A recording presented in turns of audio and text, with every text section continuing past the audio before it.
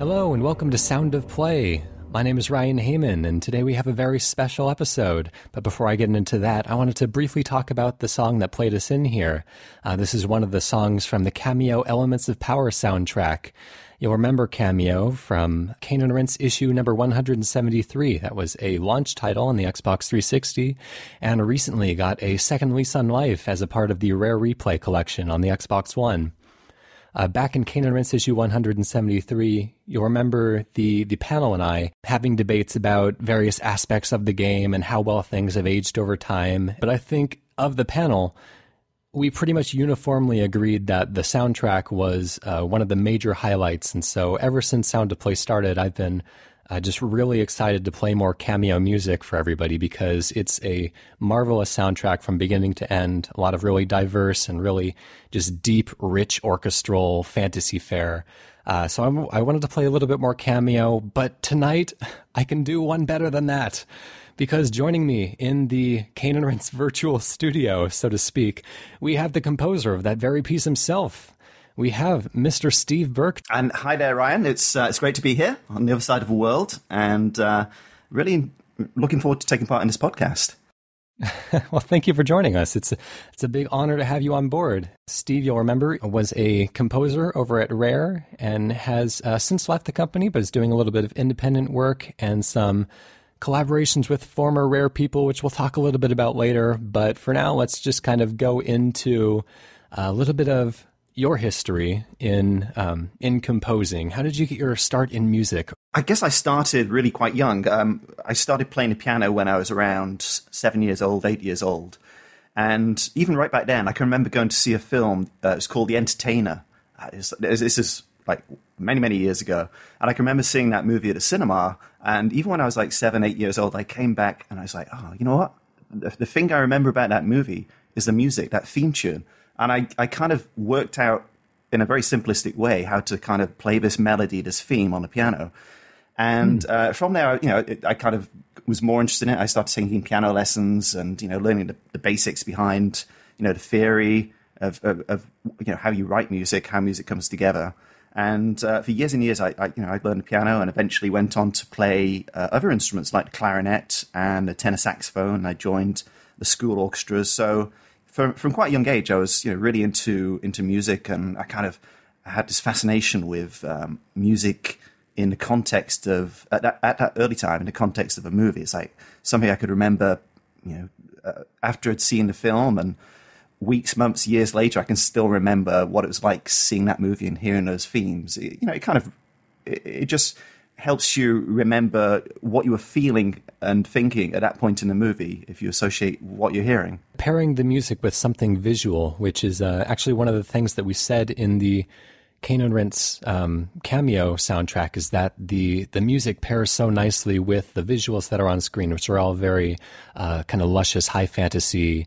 I still remember kind of walking around the Enchanted Kingdom and its day-night cycle and this magnificent architecture and rainbows and swans swimming through the pool and particle effects hitting all the light in the right way. And just like the music felt like it was such an inseparable part of that world.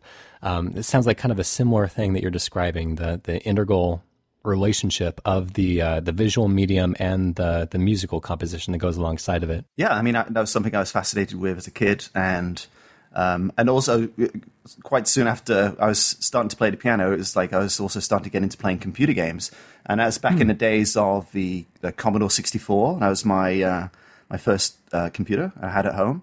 And for years and years, I played on that, and I can, even now I can remember the theme tunes to pretty much any of the games I played on that, and that was part of the reason why I'd actually buy some of those games. And it wasn't just me; it was all my all my friends at school were saying, "Hey, did you get this latest game? And what do you think of the music for it?" And it was even back in those days, there was this tremendous fascination with how the music works, especially in a game. And this was all like chip-based music. They only had perhaps 4 channels or 2 channels of audio in some of these early games, but it didn't make any difference. It made the game exciting, and there were memorable tunes, and it just made the whole experience of playing that game so much more fun, I think. Yeah, it was a really exciting time of experimentation within the musical sphere, which is kind of surprising on such simple computers to have a real race to the top between these composers slash like mathematical programmers who were figuring out how to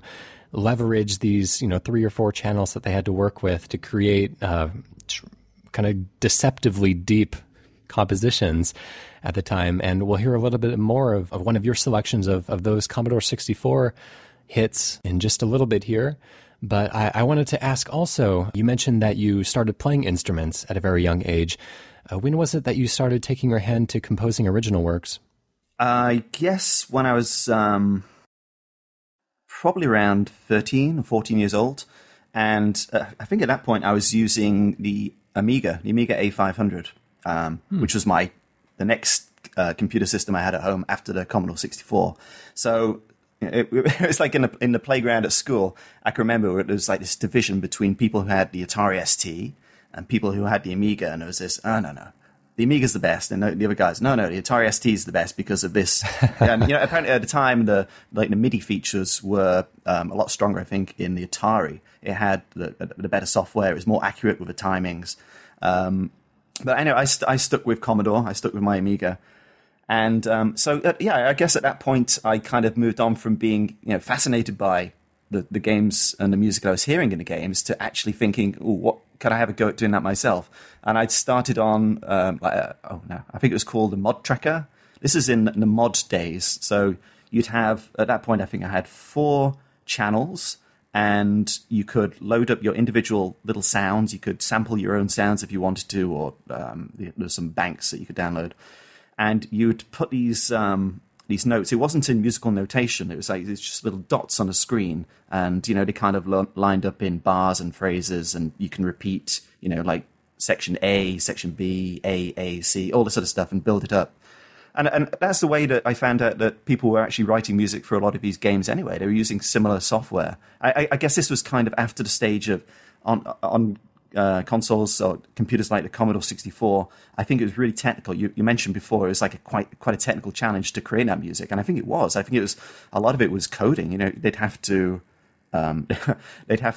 write in software, play this sound for this duration, loop it here, and really quite technical stuff. And I think some of the great music from those days was the people who had that balance between musical knowledge and interest in software coding. Mm-hmm. And they kind of created their own sound. Like Rob Hubbard created his own unique sound because the way he used that software and the way he programmed those sounds, along with his brilliance of actually coming up with really cool themes.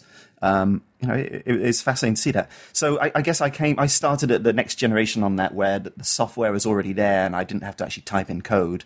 I could have the nice visual display, and I could drop sounds onto things and start building music up through there. I kept on doing that, and the software also slowly developed.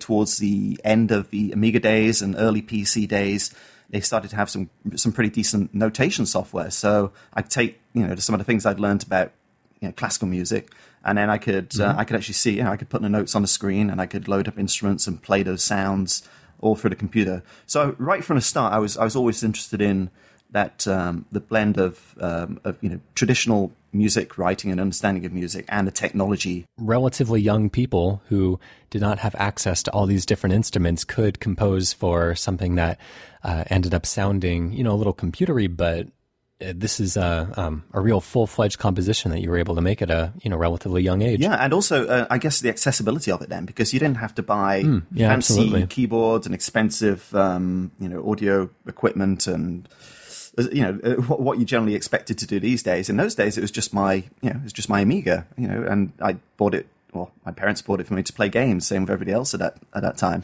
But it's like, it also does this, and Octomod or whatever it was called, and a mod tracker was free at the time, so it didn't cost anything to be able to learn this as long as you got an interest in it. And I guess after all that sort of stuff, so I kept on focusing on the classical side and getting further ahead in the piano. And then I guess that when I was about 18 or 19, I decided that I really wanted to, try and take this, as a career. At the time, I was quite interested in software support and computers and things like that. I thought that was what I was going to do as a job. But instead, I actually took a course in music. I went to London. I moved to London to study music at King's College London, and that was the course was the music course, but you could specialize in composition and harmony and counterpoint and conducting and all these sort of things. So at that point, I kind of really took it up, I guess, to the next stage, and I focused on it pretty much full time as a study. And then continued your study at the Royal College of Music, doubling down on the classical training that you had growing up as well. You did a little composition for film before you got into video games? Yeah. When I went to university, I studied composition. And at that point, there was no, composition for games course. We didn't do anything like that. You just learn composition, that was it. So I did that as an undergraduate at King's College London. But because I was so interested in the film music side, I took the opportunity then I also went to the Royal Academy of Music, and I studied with some of the top film orchestrators, these guys who orchestrate the music for the full orchestra, and also learn more about conducting and composition for film, but still for orchestra, basically kind of classical film music is what I learned there in the extra courses. So after the undergraduate, I went on to the Royal College of Music and did a master's degree in composition there, and that one I really did focus on music for film. I spent most of the year writing music for student projects and collaborating with people, students in the art colleges who are making maybe short films, and basically just meeting people in London who were part of the film music industry, going along to recording sessions at Abbey Road and Airedale and places like this. After I left university, I actually worked for a film composer called Guy Mitchell-Moore, and he's at the moment he's been doing lots of music for the Marvel movies, not the feature films, but the animations. There's so many of them. Oh yeah. They're very, very popular. So he's been doing a lot of those. But when I worked for Guy, I was his assistant. It was my first job after leaving university, like a music assistant. So I'd help with the day-to-day running of the business, but also in the studio stuff, helping with recordings, maybe helping some orchestration and general musical stuff. So that was great. I did that for 2 years. So that was fantastic. I learned a lot just being around Guy and watching him record stuff and dealing with the business side. And then I thought after a couple of years of doing that, I could have either tried to get into the film industry and try and focus on that, by myself as a freelancer. But actually, what I saw an advert in a game magazine called Edge, which is a UK game magazine. Yeah. And that was advertising, this is back in 2000, or the end of 2000, and they were advertising for a composer and sound designer position at Rare. At the time, it was owned by Nintendo. Mm-hmm. So, having never done sound effects before, I was quite a musical background. I gave it a shot and sent my CV in, and I just recorded some stuff with an orchestra in Poland and Bratislava. When I went along with Guy to one of his recording sessions, he allowed me to write some of my own music and get it recorded. So I used that stuff on my showreel, and that got me the job at Rare, specifically for Cameo, because at the time the team were looking for a composer to work on Cameo, and I guess they were wanting that kind of music, the Hollywood sound, the orchestral music, which was exactly the kind of thing I was doing at the time, writing music for orchestras and quite filmy sounding, I guess. And I went along to Rare and said, I don't know anything about sound effects, but I'd love to learn about it. And I did, and I got the job and was there for nearly 9 years. And Cameo was the first project I worked on. We had one kind of curious question from the panel. This is from our Cane and Rinse's Darren Gargett. Just wanted to know, what is your favorite wind instrument? Wind instrument? The Irish whistle. I love the sound of... you can get them in different sizes, so you can get the high-pitched ones and you can get the lower ones. And they do sound quite different, actually. The low one sounds really... It's almost like a kind of an alto flute kind of sound. But the way you play an Irish whistle... it's all those. It's not just the notes that you're playing; it's all the stuff in between it. So it's the way you kind of pitch your way up to notes and experiment around with ornamentation on various notes, and also the music that you play on it. I mean, I'm fascinated. I mean, it's the kind of thing you hear in Titanic or any James Horner score. He's got the whistle, the Irish whistle on that. So that is definitely my favorite instrument. I love the sound from it. Very cool. Well, looks like you brought a classic Ron Hubbard piece from 1985. Do you want to introduce that song and what it means to you a little bit? So, Thing on a Spring, that's one of those games I used to play back in the early 80s on the Commodore 64. And even now, how long is that? 30 years ago? Even now, I can still remember the theme from that and the music in the game from 30 years ago. That's how much of an impression it made. And every time it fires up, you loaded up the game, however long it took in those days, like 10 minutes to load a game. If it loaded, if you're lucky and it actually loaded, and you get greeted by this, those fantastic graphics and those really catchy tunes. It's amazing. I would have never have thought, back when I was a kid playing that game, and I could still remember that theme and still remember the game because of that music 30 years later. So it made this game, and also Rob Hubbard's music to Monty on the Run, which is also a massively one of my favorites as well. But The Thing on a Spring's got a special place in my memory. So that's why I chose this track.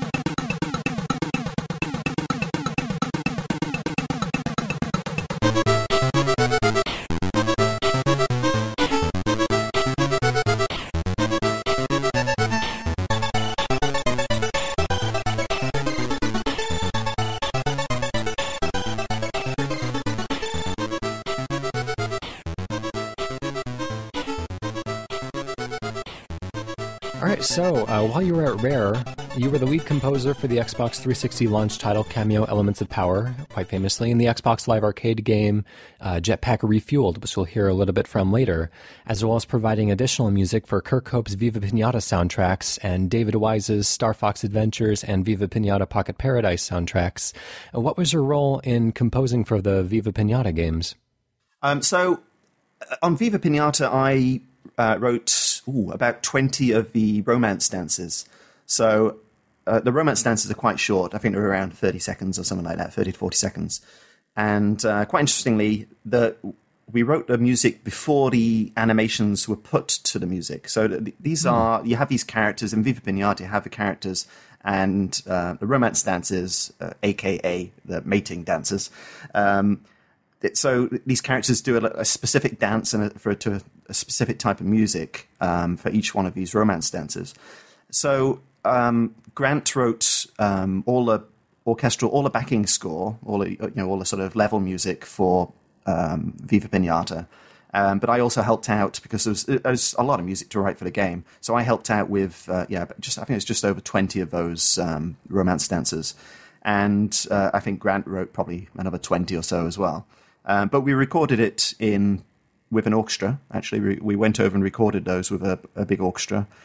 And so additional composer role on that one was basically just sort of helping out because there was a huge chunk of music that needed writing. And I say Grant was the main composer, and I was happy to help out with that one. I think the romance dances were one of my highlights from playing through that game, just because they were so unexpected and you never quite knew what you were going to get. Like, there were so many different styles that those little snippets of music would be composed in. They'd all have little kind of musical Easter eggs hidden within them that would evoke ideas of the feel of the Day the Earth Stood Still era sci-fi theremin alien sounding to something that sounded more like a old rugged Western piece, and kind of everything in between. And so that must have been a lot of fun to just get to dabble in these very kind of exaggerated little caricatures of these different styles of music, just for little bits and pieces here and there. I mean, usually music comes about by, the designer or the game producer asking for a particular type of music for a level or a menu or whatever, and you'd usually be given some instructions. But in this case, it was quite different for these romance dances. We were given free rein. I mean, I think the designer obviously showed us the characters that were going to be on screen. Sometimes they might have to say, well, it'd be quite cool if we did, some Western style music on there, or a German folk song kind of idea. But sometimes they just said, here's a character, and you go and decide what you think works best. And I say it's very unusual, and it was. I think that's why all those romance dances were quite, everyone was totally different. Everyone had a completely different style, but both Grant and myself had a lot of freedom on that. So it worked out really nicely. And I say all we had were the time limits. Don't make it longer than whatever it was. I think it was 35 seconds, 40 seconds, something like that. So that was it. Anything within that time frame we can do. So we wanted to do something that then the artists and the animators could choreograph the pinatas to dance along to those. So we always had that in mind. After Rare made a few games for the Xbox 360, they took on a technical support role. They were kind of famously one of the best studios for is providing an advisory role for kind of the technical network type stuff on the Xbox 360 platform. And they developed a lot of the kind of infrastructural Xbox 360 experience, including the Xbox avatars. And you went on to compose some of the music for the Xbox avatars. Yeah, so the avatars are on the Xbox 360 dashboard. So basically when you turn your Xbox 360 on, every single one of these game consoles in the world has got the Xbox avatars program on, and also the music that I wrote. I think the designer came along one day and he sort of wanders around the corridor, and I was chatting to him, and he just mentioned that they were doing this new avatars program, and said, do you want to have a go at doing the music and sound effects for it? After some playing around with various ideas, the final version was I've got 10 minutes of music on over 84 million Xbox 360s. That's quite a lot of exposure there for a corridor conversation. And it's a way that's actually, just talking about the way projects come along. I mean, sometimes, for example, at Rare, teams would like working with a particular composer, or maybe management would prefer a certain team working with a certain composer. But some of them do come about, purely almost by accident, or just because you're showing an interest. I mean, I was always interested in any new little projects that were coming along, and it sounded really cool. And I thought, oh yeah, I'd really like to, to do my best on this. And yeah, so through accident or through design, there's lots of different ways that people can be involved in actually creating the audio for games these days. So we have here the Xbox 360 Avatar's main theme, composed by Steve Burke.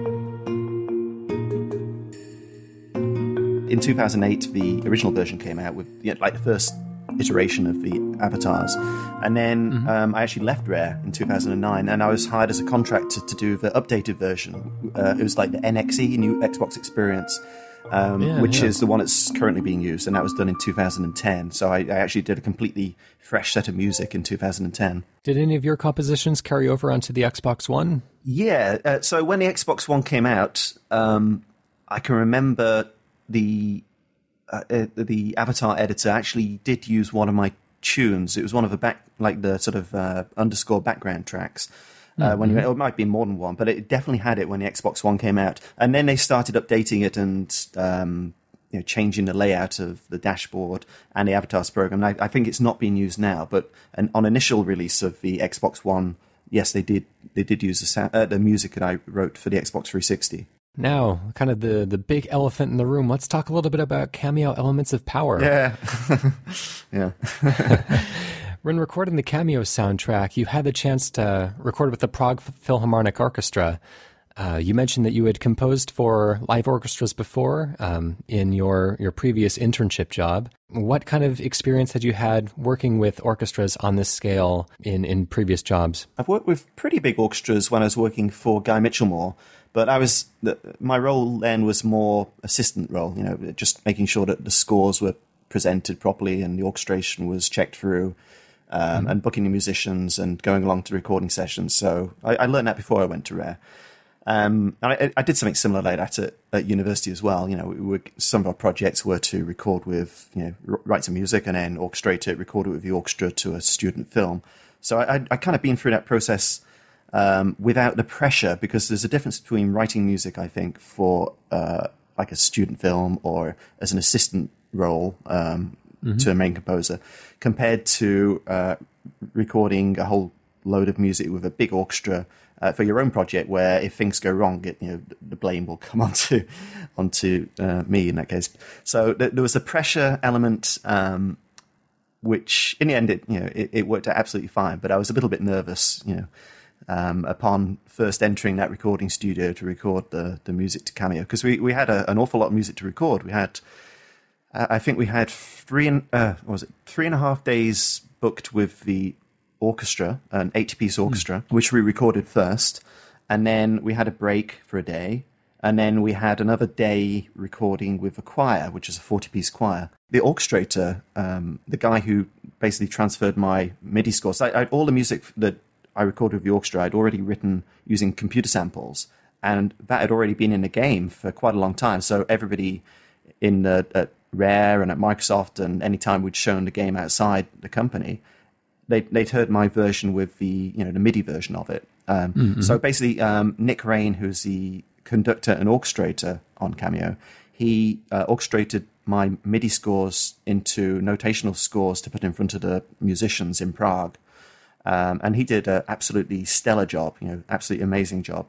And so Nick also is quite famous for orchestrating John Barry's score. He did a lot of work with John Barry on the James Bond movies. So it was really exciting to work with Nick. And he was the consummate professional. He was so cool throughout recording sessions. Yeah, I picked up the Cameo Elements of Power soundtrack on CD. I got it for Christmas a few years ago, back when Cameo was, I don't even know if it was out at that point yet. It might have been a month or so before, or just around that launch window, that the soundtracks came out. I picked up that and Perfect Dark Zero, and both had just absolutely fantastic soundtracks. And the Cameo soundtrack is still one that I listen to all the time to this day, just because it's such a diverse soundtrack for as complex as all of the pieces are. There's a lot of really slow kind of choir-led pieces that are real soothing. The A Lament for Solon and the Forest Glade. And then there's, of course, like we've heard earlier, the Heroes theme, kind of a big bombastic battle cry type song. Yeah, just the entire thing. I cannot recommend it highly enough to listeners out there who are into. It's kind of one of my quintessential fantasy scores.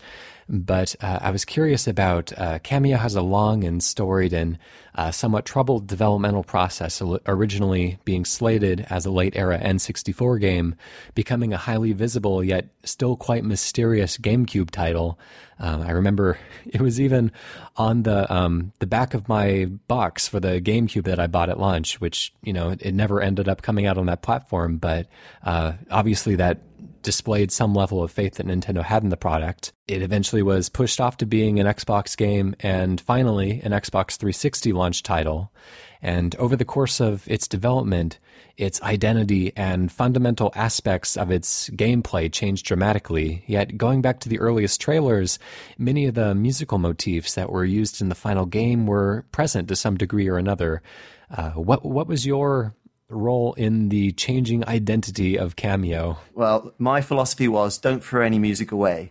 So as the game was changing, and it did change quite a lot, because when I joined Rare in 2001, the idea was this was going to be a GameCube game. I started when it was on development on the GameCube, and this is before Microsoft bought Rare. So I was writing music from day one at Rare. And for Cameo, I wrote, I think I've released, even on my website, if you have a look on my website, there's a download section. And I put most of the music on there. I released maybe 4 hours or over maybe 4.5 hours of music, but I actually think I've probably written in total close to 5, maybe more, 5 hours of music. So this game was completely different when I first joined.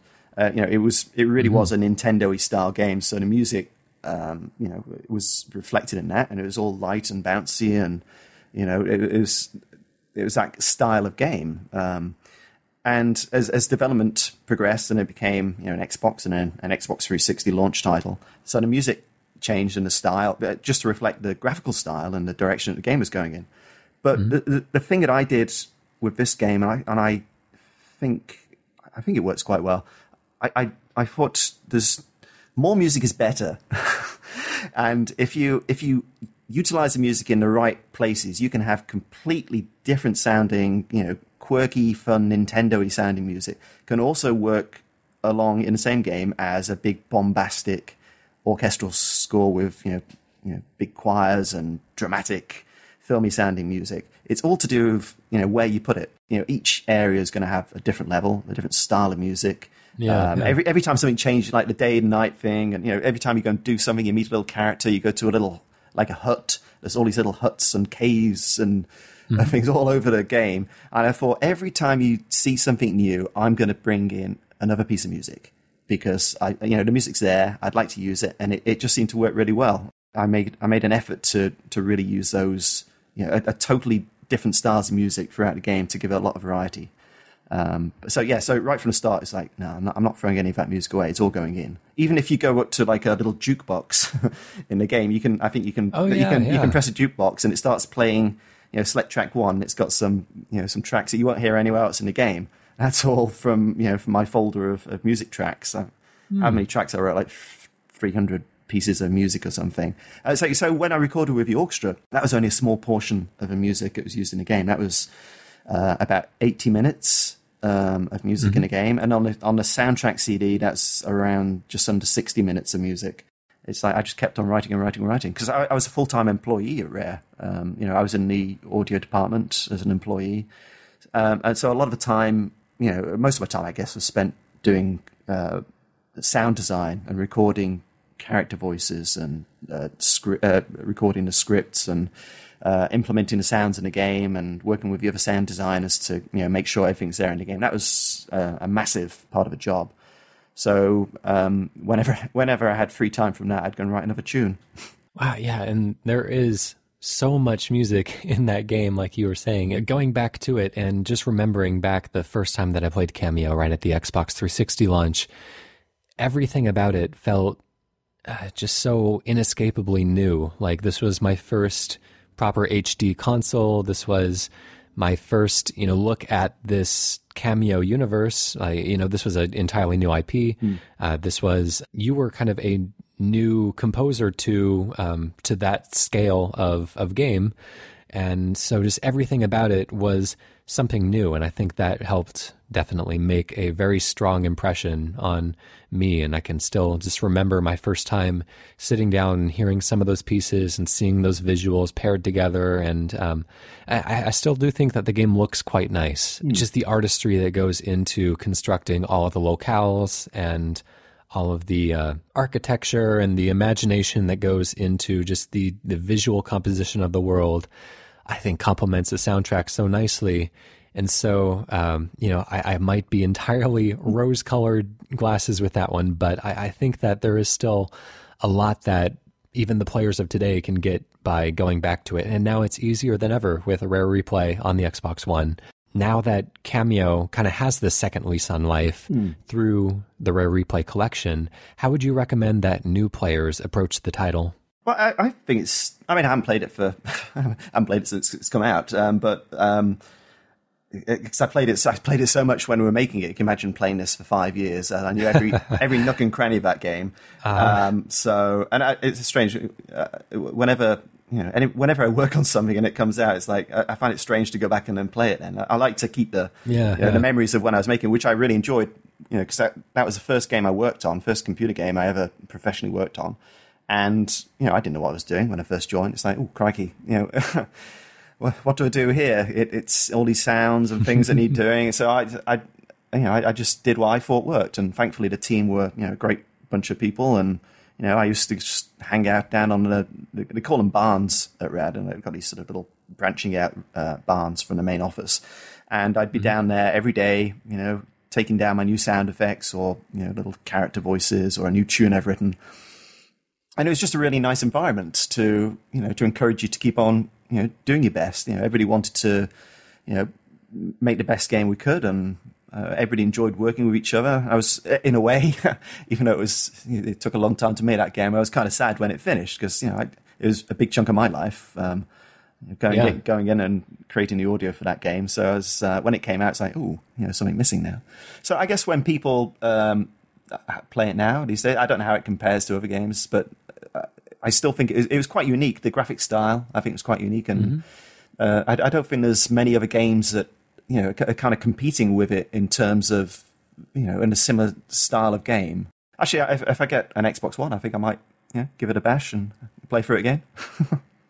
Yeah, absolutely. And the Xbox One version, just a little bit of extra information here, comes with all of the DLC that was released as well after the launch of the Xbox 360 version. So if you play it on Rare Replay, you get all of the magnificent costumes, including a pack that were all fan-created and that Rare kind of lovingly modeled into additional costumes for the various elemental monsters and stuff. So yeah, I would also recommend going back and giving it a go, if nothing else, to listen to the soundtrack kind of in context of the world that it was built to complement, and taking in those sights and the sounds at the same time, I think kind of bolsters both of them together.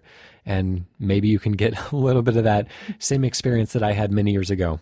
Now to kind of shift into like the polar opposite of that, you're bringing to the show a piece of music from Unreal Tournament. You want to introduce that one? Yeah, so I think all throughout my life, whenever I play games that leave a lasting impression, so, like the Thing on a Spring, that was a particular point in my life when, my friends would come over and, we were playing on the Commodore 64 and it was all new and exciting, and it's just something that stays with you. So Unreal Tournament, I was at university when this came out, and people would, in those days, would be I think, if I get this right, I think we were linking our computers together via serial cables, I think, or Ethernet cables, dangling outside our rooms and down the corridor and into other people's rooms, and playing this, late on Friday nights. That's the kind of way I roll, and I can just remember, that music firing up, and it was like, right, we're going to start playing the game, get ready, focus. And, because I was a massive, game fan then, I couldn't wait to, get back and, play, another game of Unreal with my friends. And just when that theme tune plays, it just instantly sets you in the mood for the game, and the tone of the music throughout the game is, it's perfect. It really is. And it's I guess a more recent similarity would be something like Halo. When I played Halo when I was at Rare, and everybody was playing Halo, all down the development barn, with all the different game makers. At lunchtime, 12 o'clock, bang, on the dot, you'd hear the Gregorian chants from Halo playing out of every person's TV. And so, that was another one of those iconic pieces of music. And so the first version, my first memorable time playing a multiplayer game was Unreal Tournament, and this music certainly brings back memories of it.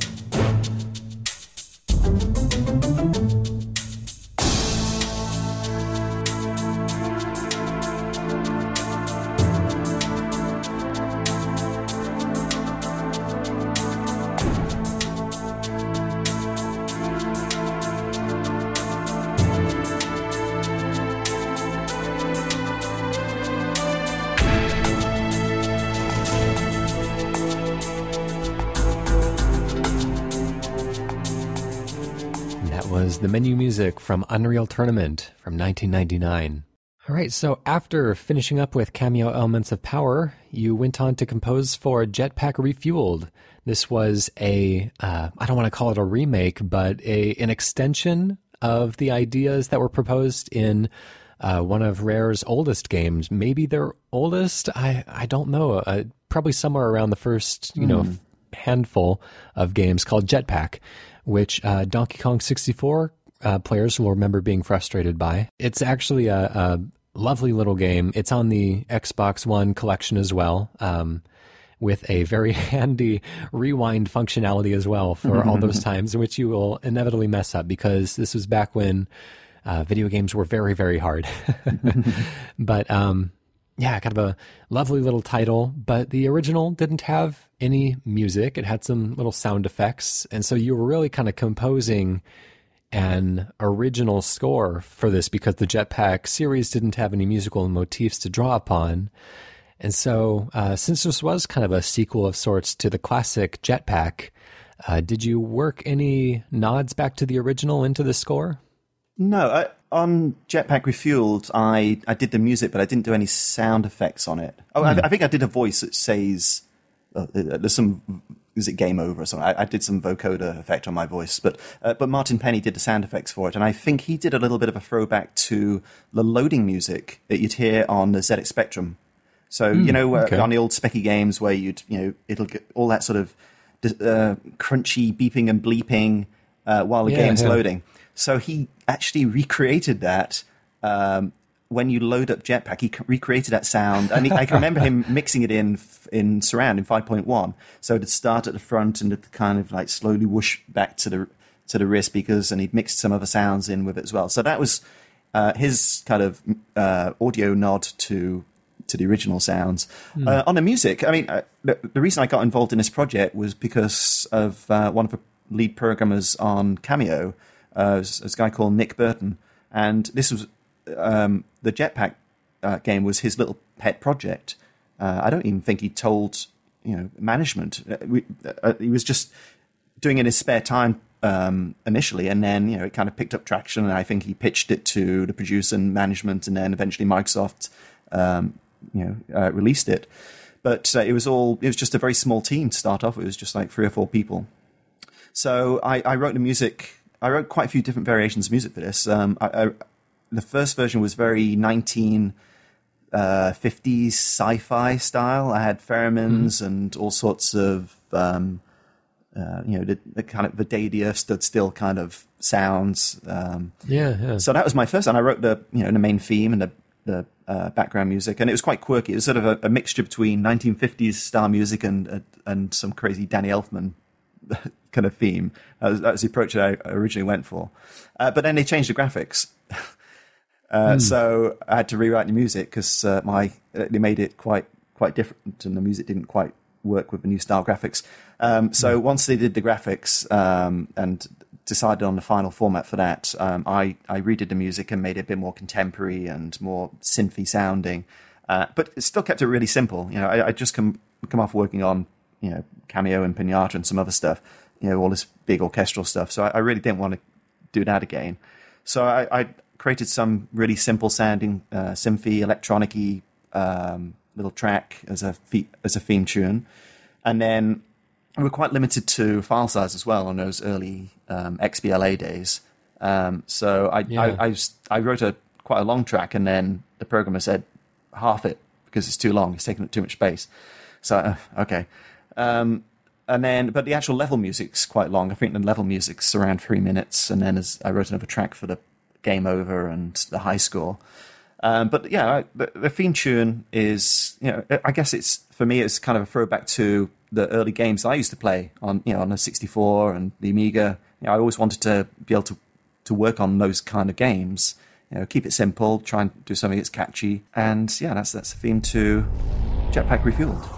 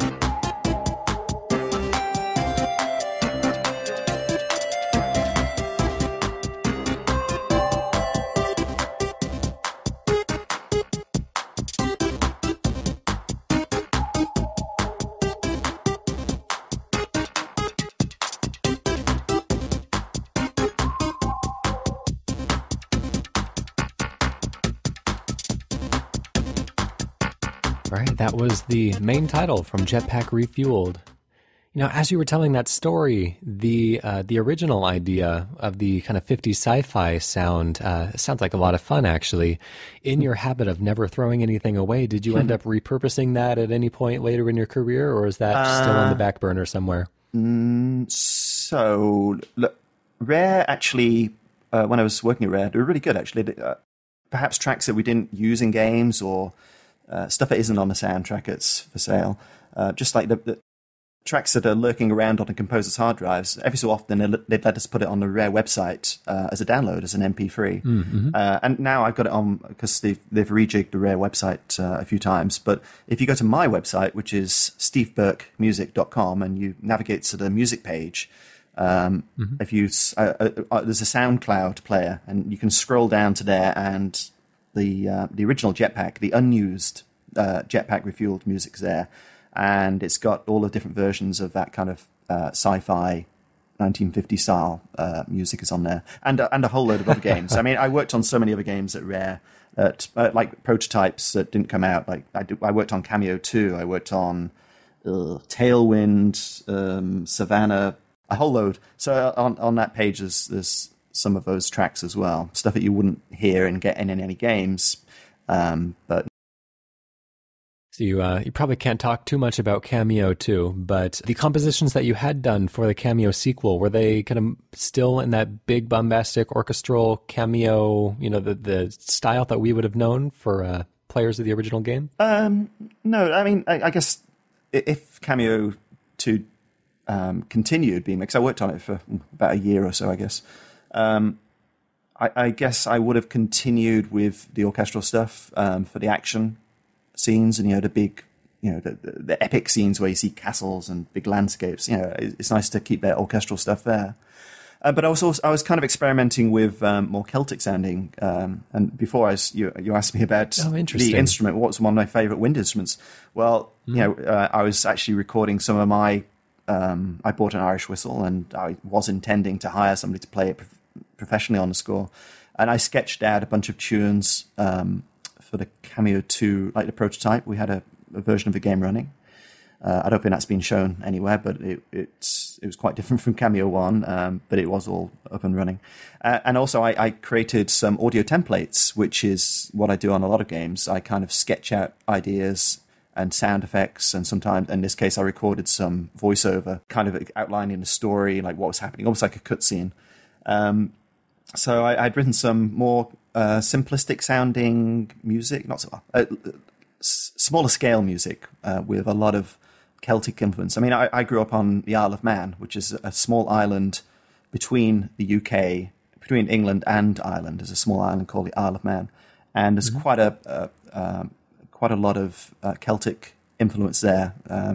It's got its own language. It's an ancient language which I was taught at school, and also it has the music style there is actually quite similar to the Scottish and Irish and Gaelic feel. So that's something that I kind of introduced in Cameo 1 and throughout parts of it. I actually recorded an Irish singer at Rare on quite a lot of tracks, and I wanted to do more of that on Cameo 2, but also record some traditional instruments, which talking about it's at some point I intend to record some musicians on the Isle of Man, some traditional musicians and singers, totally unrelated to games, but I'd quite like to record my own little mini album of kind of Celtic music, just because I really enjoy that style of music, not fast, the sort of stuff you hear in the pubs necessarily, but the more traditional storytelling Celtic music. So I've got that as on my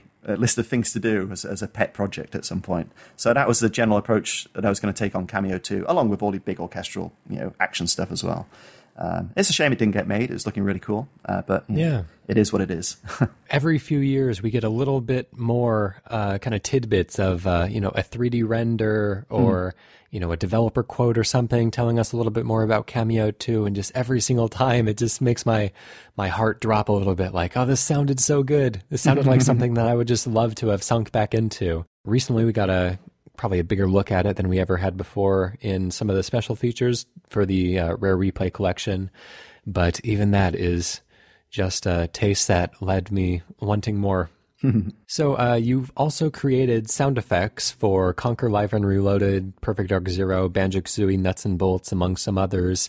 Although you mentioned you didn't have any kind of formal training in sound effects or Foley or anything like that. How did that go after you had a few kind of sound effect experiences under your belt? Like, how do you feel proficient in that now?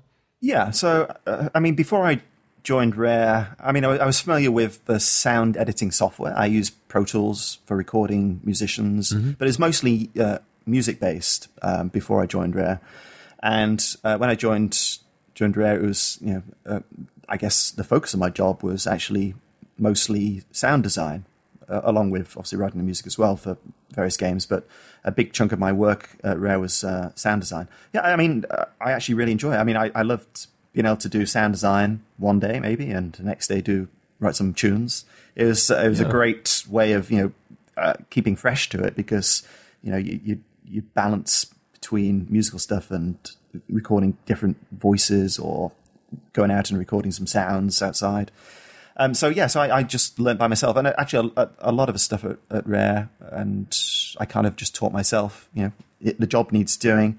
Here's a microphone. We've got some sound libraries if we need to get some stock sounds, but often we manipulate those to make them unique. But whenever I had the chance, I'd always try and record, especially voices and character sounds. I'd always record original sounds for those. And over the years, I kind of picked up how to do it and how to mix and direct. A lot of the time I'd be like directing people in the studio, how to get the right performance for the character, and putting sound effects to cutscenes and creating ambiences. And actually, quite a big chunk of doing audio for games is how does it work in the context of the game. There's the whole technical element where you have a sound recorded, but how do you get out working with a character, or based on velocity, how hard you hit something, or maybe variations. What happens when a character falls off a cliff and hits the ground compared to being hit by another character. Maybe it needs different sound effects, and you need all the technical stuff behind it. Is I thought it was really interesting, so I was really happy to learn about that. It is. And on quite a few games, I did sound effects. Like Cameo did a lot of sound effects on that, and we also had Evelyn. Evelyn worked on sound effects as well. Evelyn Novakovic and John Silk and Ben Cullum. Those guys also did many of the sounds on Cameo. So like on Banjo Nuts and Bolts, I didn't do any music on that, but I did. I recorded all the character voices. So any time a character makes a sound or a character moves around and bangs into things or picks things up, all the character sounds were the ones that I created. So I'd find the people who did. If they were still at the company, I'd find the people who did the original voices. So, for example, Chris Sutherland did the original voice for Banjo and Kazooie, and a whole load of other characters from the original Banjo. So I recorded him for Nuts and Bolts. I got him to recreate the sounds that he did on the original games, and new sounds for the new animations. And also Chris Seaver, who's obviously the designer of Conker. So he did. I think it was Grunty. He did the witch character in the original one, and he also redid that in Nuts and Bolts. And I think I did a whole load of characters as well. There's about 9 or 10 characters that I recorded, putting on funny voices and manipulating the sounds. But I think working in computer, if you ever get a chance to work, people get a chance to work in doing sound effects for games. I think it's really quite rewarding, hearing the sounds that you create and in the context of the game. And also, so the Perfect Dark Zero and Conquer Live and Reloaded. The only real contribution I did to that was I went to Idaho and recorded the gun sounds. We had a field trip with Microsoft to Idaho, and we had like 3 or 4 days shooting stuff. We had all different, a whole array of different weapons, from shotguns to pistols to semi-automatics. There must have been about 20. We hired some special forces guy to bring along all his different weapons.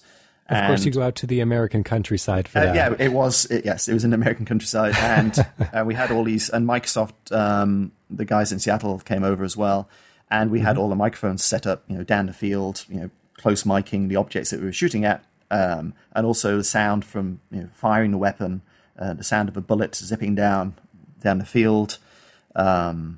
We'd also close mic the handling sounds. So whenever if you took a silencer on and off, you putting the magazine into the gun, all the movement sounds that a gun would make. So we recorded all those, and I think some of those sounds were used in Perfect Dark Zero and I believe in Conquer Live and Reloaded. And speaking some of that classic Rare, you're bringing another piece from probably maybe one of the most famous Rare musical pieces to come out of that studio. And this was something that was composed long before you ever arrived at the company, but by one of your esteemed colleagues, if you want to introduce that.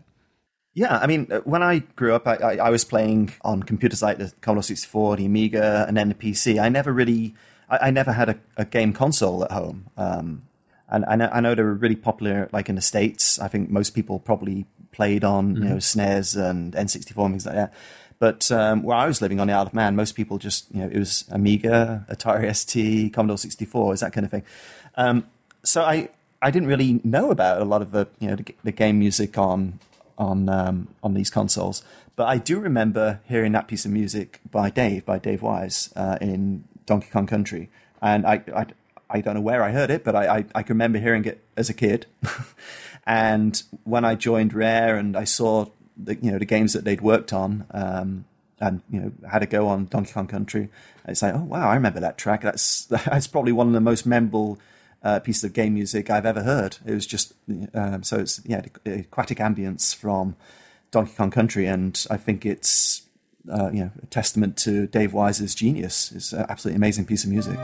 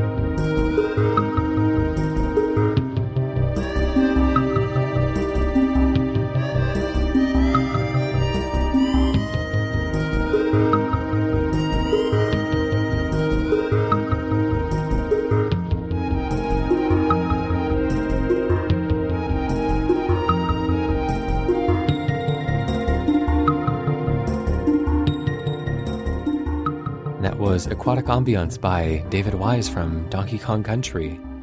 It's such a strange soundtrack, that one. It contrasts so much with the Mario and Kirby kind of like upbeat, bouncy, cartoony fare. It was very kind of moody and lonely and slow paced, and so Rare was always kind of innovating and doing things their own way, and really kind of blazing trails wherever they went. And so it must have been exciting kind of coming up into this environment in which freedom and experimentation was encouraged. Ever since leaving Rare, what kind of work have you done independently from Rare and Microsoft? So actually, a lot of work I've been doing is through people I used to work with. People on the game teams at Rare, or people I would networked with while I was still at Microsoft. So one of the first games that I worked on after leaving Rare was Fusion Genesis, and that was a Microsoft-produced game for Xbox 360 Live. And the designer on that was Chris Tilston, who was actually a designer on Perfect Dark. So, and he said, do you want to come along and write the music to the game? And that was not long after I left Rare, I think. That was one of the first projects. So that was great. That was, with people I'd already worked with, some of the other team members on that game I'd worked with at Rare. And it was great. I left Rare just to try something different, because I've been there for nearly 9 years, and I thought, I'd quite like to try, some freelance and contract stuff, see how it works out. So to get that project was really good, and I think I wrote about 70 minutes of music, 60 or 70 minutes of music, and it took about 3 months to do, and I enjoyed that. And other games I've worked with ex-Rare people, a little project called Sky Smash 1918, which was just 3 people who we used to work together, and it's an iOS game, and it's like a top-down shooter game, like a World War II game. And that, again, technical limitations. I could only write a certain amount of music for that because we didn't have a lot of memory. Right. Yeah. And other projects I've worked with, I co-composed the music to Fable Heroes, which was a game based on the Fable franchise for Lionhead Studios. And I wrote that with Robin Beanland. So Robin is audio director or music director at Rare, and he asked me along and said, "Do you want to help out on the Fable game?" So that was another great little project to do.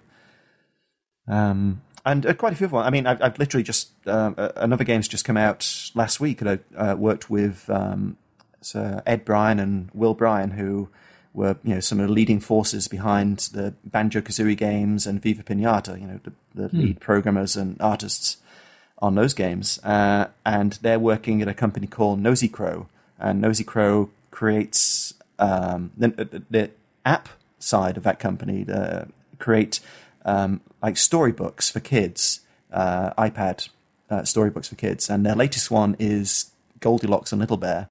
The one I'm really looking forward to is Raging Justice, because it's taken quite a while to make, but there's 3 of us. Again, people who used to work on Cameo. There's Nick Macon, Jay Howes, and myself. So I'm doing the music and the sound effects. And that's coming out early next year on Xbox One. And again, that's a kind of throwback to my early days of being interested in games. I guess it's more of like an arcade style game, this particular one. And so I used to like playing games in the arcade as well. So it's like a brawler. Very cool. So yes, this next piece is a short little medley of songs from the Raging Justice soundtrack, like you had just mentioned. Do you want to tell us a little bit about the vision behind Raging Justice and kind of put us in the right headspace and give us the right imagery to really take in these sounds? So it's, if you imagine being back in the arcades in the 90s and you're playing games like Streets of Rage or Street Fighter and these kind of brawler games, it's basically a modern take on that. And it's a very small team. So there's 3 developers making it. And I got to write all sorts of crazy synthy music with screaming guitars and crazy percussion and whatever crazy synthy sounds were lurking around in my computer. I fired all those up, and there were no rules on this one. It's like I could do whatever I want to because it was, it's just the three of us making the game, and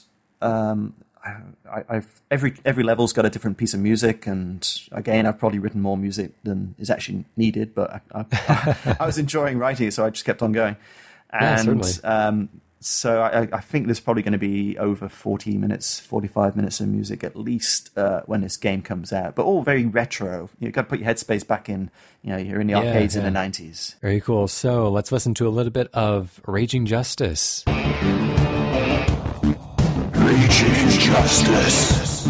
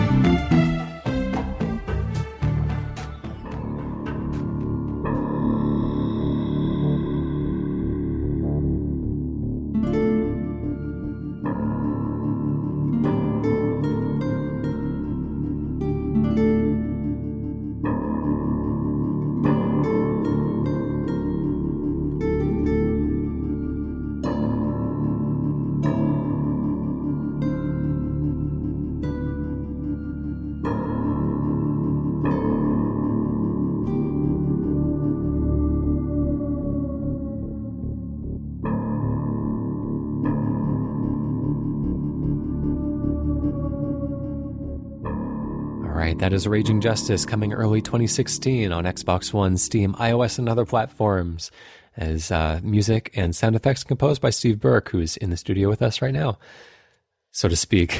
The studio. What am I doing? Yeah, so you mentioned earlier, most recently you've been working on music and presumably some sound effects and voices, perhaps, for Ukulele with Grant Kirkhope and David Wise, again, the kind of the heavyweights from Rare Composition days.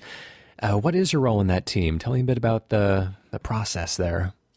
Well, for the Kickstarter, I just helped doing the sound effects for it. So I came along and I helped for a couple of weeks recording the different sounds that the characters make as they wander around. And I recorded a few different voices. And I was mostly dealing with Chris Sutherland, who is one of the founders at Playtonic. And he'd recorded his voice and some other voices near his studio over there. And I took those and kind of made them game friendly, pitched them up and made them so it sounded really cool when you hit a character or when a character's running around. So yeah, so for the Kickstarter, it was I just did the sound effects on that. It was Grant Kirkhope's music. It was in the Kickstarter video, and also Dave Wise has written a really cool tune as well. So those are the main composers. So I believe I'm going to be just helping out with some extra music tracks on that, but I think this game is mostly going to be Grant and Dave's. So I'm kind of looking forward to hearing some more of their music on this. One little last bit on Ukulele here. And this is the exclusive question that everyone is dying to know. Our Darren Gargett again asks, if you're handling the sound effects on ukulele, will there be any fart noises? Oh dear. I wouldn't put it past them. I would be surprised. I'd just be surprised if there isn't a few little farts in there, and some burps and other bodily noises. It would, yeah. I'm not going to, put my name on the line here, but I would be surprised if there aren't. They'll have your neck for this if you're wrong. Yeah, it's going to come front page on Kotaku the next day. Sound of Play exclusive bodily noises and ukulele ? All right. Well, anyways, we have another track here from the classic arcade era. This is another piece from Space Harrier, if you want to introduce that. Yeah, Space Harrier is it's a game I used to play in the arcades a lot. I used to play Paperboy, Arkanoid, Space Harrier, and some of the old Star Wars games. And that theme, it reminds me of something, actually. I'm not sure if it's like Space 1999 or something. It kind of reminded me of another TV theme.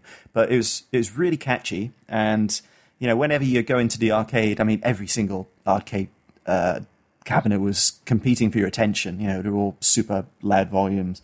But that tune often cut through, and it really kind of set the mood up for the game. It's one of those tracks that, it's probably been 20 years since I actually sat down and played that in an arcade, but I can still remember it.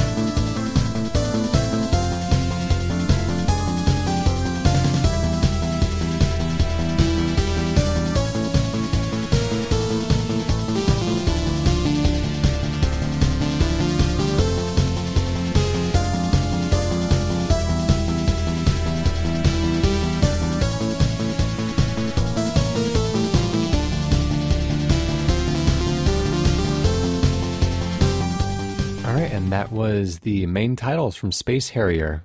Listeners to Sound of Play, that might sound a bit familiar. I mean, probably because it's a pretty famous and excellent piece of video game music, so people who are listening to this anyways will probably have run across it before. It's a wonderful piece, but also the Big Twice remix was featured on Sound of Play, episode number 21. So if you're really digging that piece and wanting to hear more like it, then we have a nice remix of it on Sound of Play 21. All that is left, we are going to leave our audience with another piece from the majestic Cameo Elements of Power. We'll let you introduce that one in just a moment, but before we do that, I wanted to thank you again for coming on the show. It's been really wonderful having you here and getting to talk to you for a good long while here. Thank you for this portion of your day. Oh, thank you for getting in touch, and I've really enjoyed this. So thank you, Ryan, for inviting me along. I mean, I'm a massive game music fan, and it's at heart, I just love finding out about game music and how people go about actually making it, and what their experiences are. So it's nice for me to think back to when I first got interested in it as well. So it's been a pleasure to take part. Well, and I'm hoping we have some more kind of future budding game music designers out there in the audience that can maybe hear some of this Cameo music for the first time and get some ideas of their own. Well, anyways, as you've heard once again, it's not just about what we like, so if you venture over to our forum at caneandrinse.com, you can request your favorites, and we'll continue to include a selection of those in the playlist for each show. So if you could just leave Sound of Play a review on iTunes, that would help our exposure out. And I just wanted to thank Steve Burke for coming on. And we will leave you with one final track from Cameo Elements of Power. If you wanted to talk a little bit about what this track means to you and give us a little bit of that passion that is so obviously went into the writing of the music here. Yeah, so this track was written for crossing over a bridge. Doesn't sound terribly dramatic, but this is on near the start of the game. You've knocked these ball trolls off the side of a level, and there's a little bit of a scene where you've got to cross a bridge. And I thought, what can I do here? So I decided to, I thought I'd have a go with writing some more choral stuff. I mean, it's got the string orchestra in the background, but the focus of this track is actually the choir. So whereas a lot of the other tracks in Cameo, the choir is kind of quite embedded in it. It's more just to highlight what's happening in the orchestra. This one, the choir is kind of the focus of it, so that's one of the reasons I wrote this one. So yes, as you're crossing over the bridge, this tune plays along on the first level, and I also did a slightly different version of it for the end cutscene in the game, the very final cutscene in the game. I added some percussion, some Japanese percussion underneath it, which is part of the music to the final cutscene. So it kind of sums up the last thing you'd hear in a game as well. But yeah, always fun to write for a big orchestra and choir, and it's also the last track on the soundtrack CD as well.